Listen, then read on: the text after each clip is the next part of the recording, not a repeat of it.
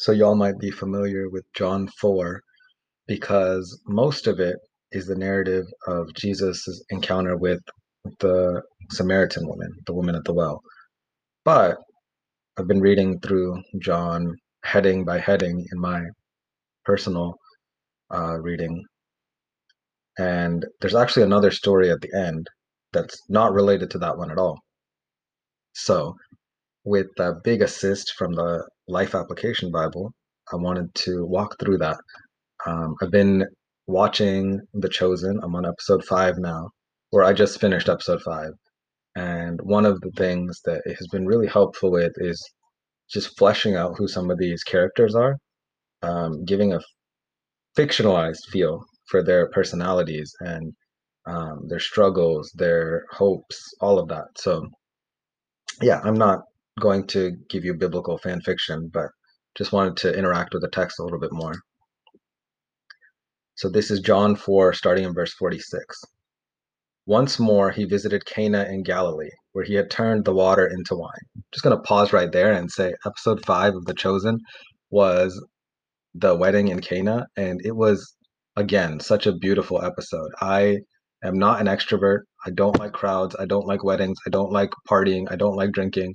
I don't like dancing.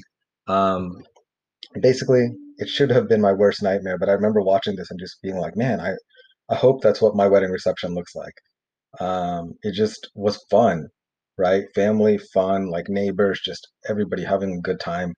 And you just get to see another um, example of who Jesus is and um, also just the uncertainty of the disciples, right? Like they don't have any idea who this guy is. They've seen the miracles and so they're following, but yeah, they're starting from scratch. Remember that, starting from scratch. And there was a certain royal official whose son lay sick at Capernaum. When this man heard that Jesus had arrived in Galilee from Judea, he went to him and begged him to come and heal his son, who was close to death. Okay, so one thing that the Life Application Bible pointed out is that this royal official was probably um, working for King Herod. And King Herod is not a Jew. One of the many King Herods. There were actually multiple of them. But regardless, not a Jew. And so to kind of like oppressor class, probably not super popular with the Jews to begin with the like peasant Jews. Um, but also, again, someone who has status, right? Like not that he's royal himself, but where you work, right? You're in this you have the seal or the covering of the king, right? And so this guy societally would have outranked Jesus. Um, and he another thing the Life Application Bible points out is that this guy took a 20-mile trip to see Jesus, right?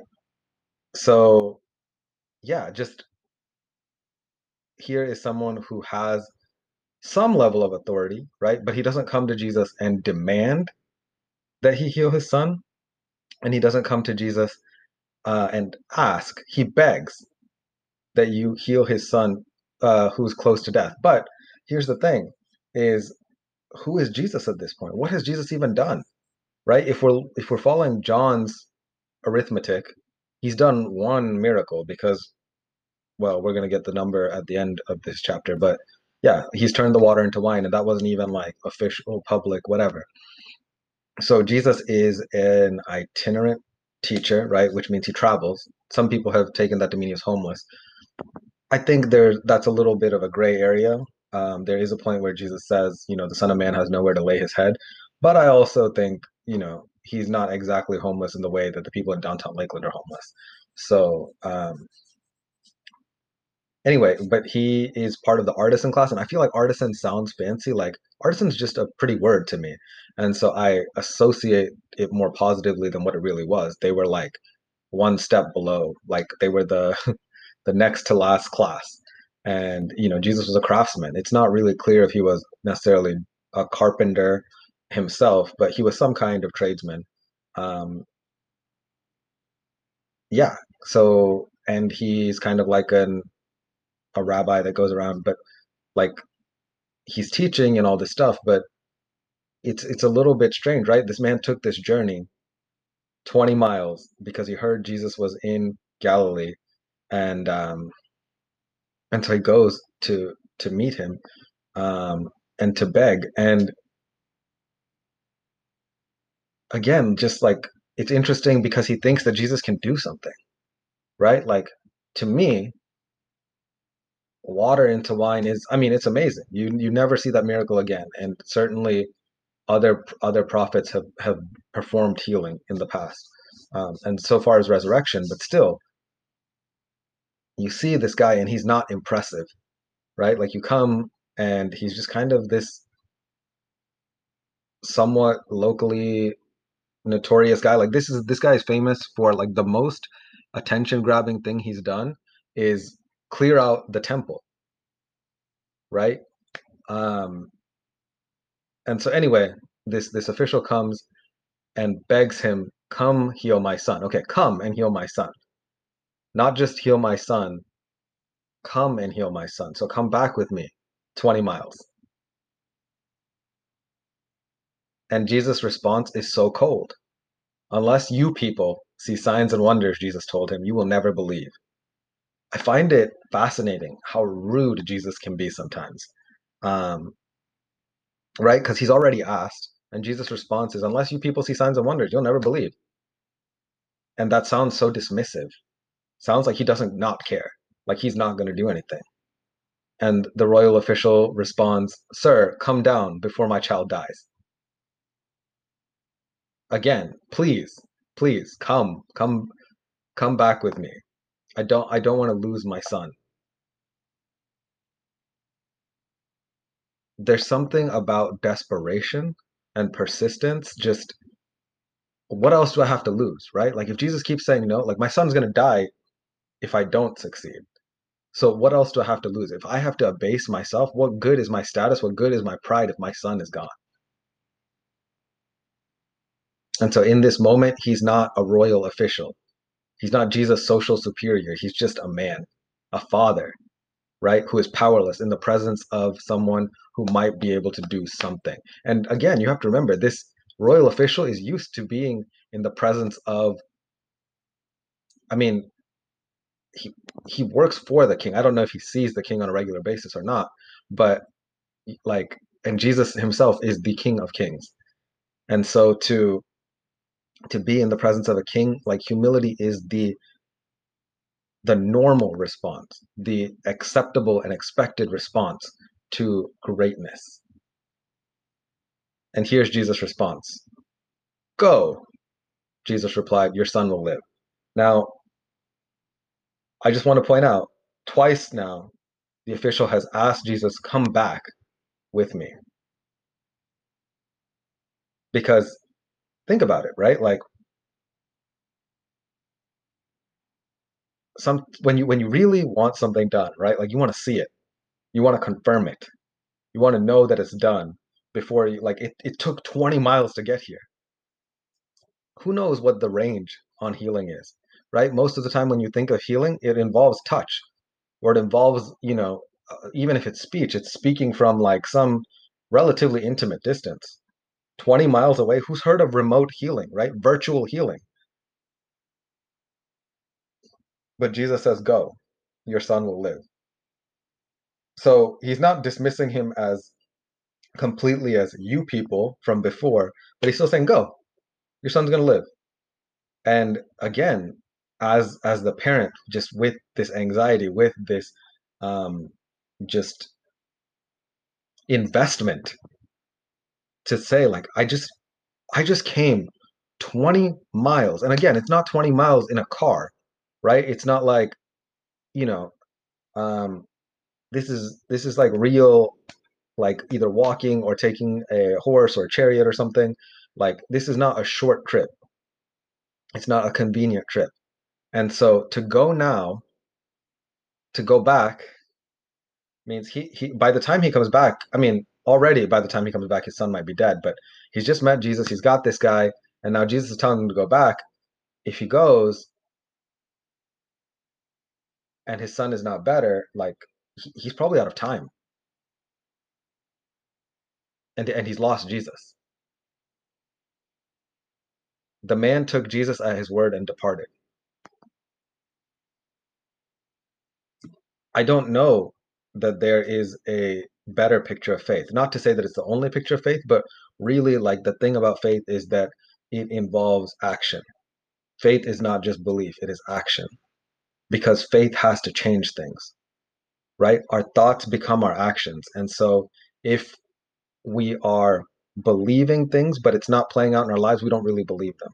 This guy, he believed Jesus because he left. He started heading for home.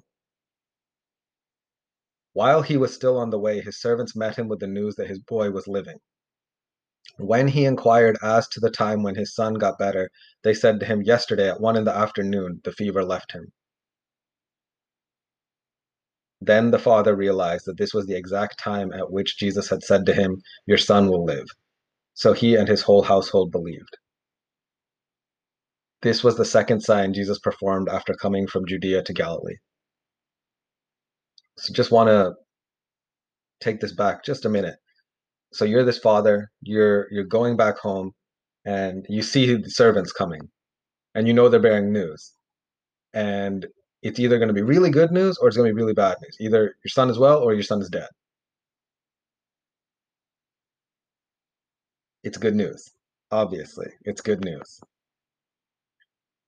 And he asked just to make sure, "Hey, when did this happen?" It didn't happen, like, sometimes we don't know the miracles happen till we've gotten all the way home to confirm it. This was the grace of God, right? Like, really, what could have happened is this kid could have teetered on the edge of death until this man got all the way home, right? And then when he sees him, he gets better. But that's not what happened.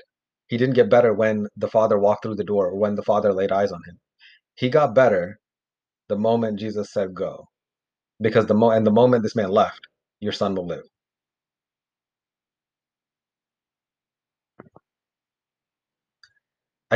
I find this an interesting story because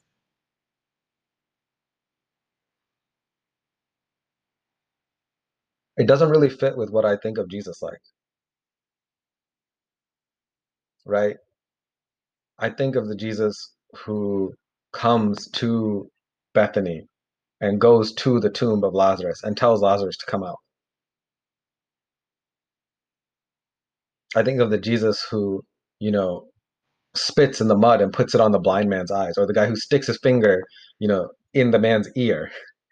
Um, just this Jesus who's very present and in person and is doing things in the flesh, right? Like, wants to be near, because generally I want to be near. When someone I care about is struggling, I want to be there with them. I don't want to be at a distance and trying to,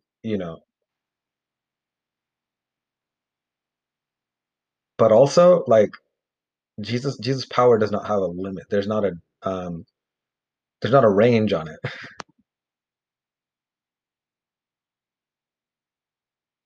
And we have this variety of miracles in the Bible, right? This range of miracles. There's of different types, of different ways that he heals them, because God is not limited to one outcome.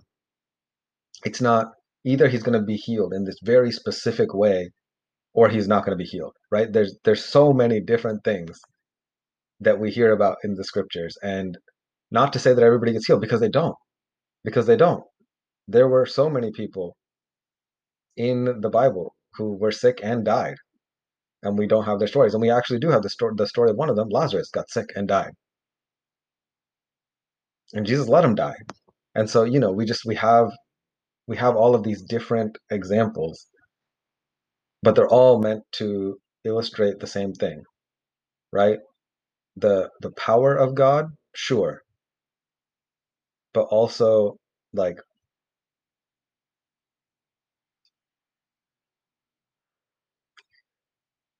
well, how did this man respond, right? Like, yes, he has his son back. Okay, cool. Like, now I can get on with my life. All right, I guess that's like a really important guy, whatever. Like, he helped me. He did me a favor. Cool. And now I can, you know what I mean? But that's not what happened. He and his whole household believed. Things are not different. I mean, things are not the same anymore. They can't be the same anymore. When you've been in the presence of the miraculous, hopefully You're not unchanged. Hopefully, you're not indifferent. I was at um, I was at Soma's church last night, and the pastor, Coy Lindsay, was talking about what would Jesus undo? And yesterday he was talking about indifference, and he said his suggestion, his prescription to undo that indifference was to do something every day for this next 7 days that requires faith, something that we couldn't and wouldn't do on our own. So, anyways, we've got one more episode coming tonight. I hope that y'all are having an excellent Sunday. And guess what? It's almost Monday.